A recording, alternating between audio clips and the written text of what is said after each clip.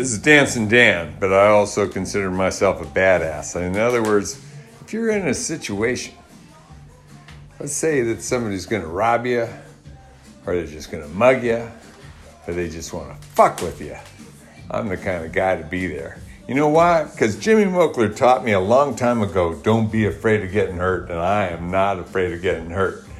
So I don't know if it started when I was a young kid or an older kid or whatever, but I definitely like to fight if I get a chance to get after it. That sounds pretty rough. But anyway, I'm a peace and love guy now, but back when I was younger, I liked to box. You know, in fact, Mike Robb was I knew him in college, and he used to be a black belt. And I'd go out there in the dorms when I was living at Westfall Hall and at CSU in Fort Collins. And I'd get out there, and he would put gloves on his feet.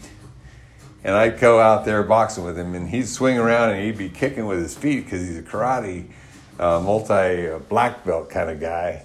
And I get one of those swinging when they spin around, and they hit you in the side of the head and knock the hell out of you.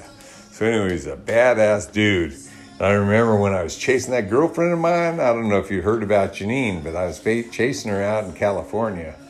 And sure enough, I sat there, and she showed up at her place, and she sits there and she goes, "Where are you going to live and what are you going to do?" And, well, where I was going to live, I said, well, I'll go live with Mike Robb. And I moved in with, my brother called me up and said, Mike Robb lives out there in San Jose in the project. So I showed up late in the afternoon, and I went to the neighbor, and the neighbors were all pretty rough. This lady sits there and she goes, he doesn't show up until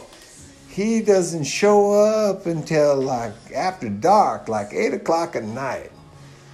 And I sat there and I said, okay, which way is his? And you go, right there. So what I did was I waited until about 7:30, and then I went and hid in the bushes right by his door in these projects. And when he came up and he put the key in the door, I leaped on his back.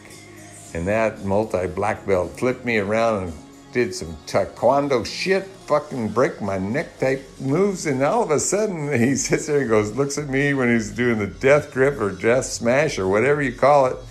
And he sits there and he goes, Eccles, you are one crazy fucker.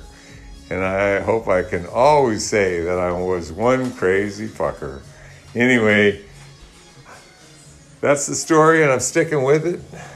I chased that girl out to California and kept her from marrying a doctor. How boring would that be? Just kidding, doc friends of mine. Talk to you. Bye.